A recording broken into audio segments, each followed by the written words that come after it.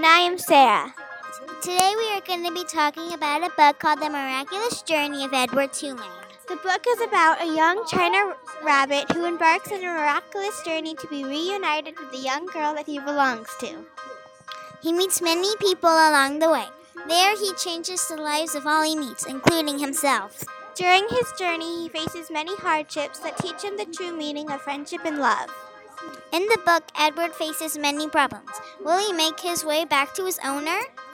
We recommend this book to people that like adventure and can handle many sad parts. My favorite part is the ending of the book. I do not want to spoil it for you, so you're going to have to read it yourself.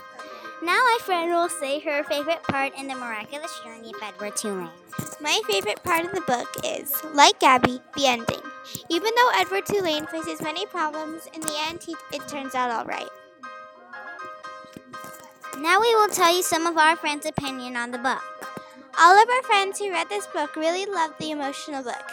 I think the author did a very good job writing this book. Once again, my name is Gabby. And again, my name is Sarah. Bye!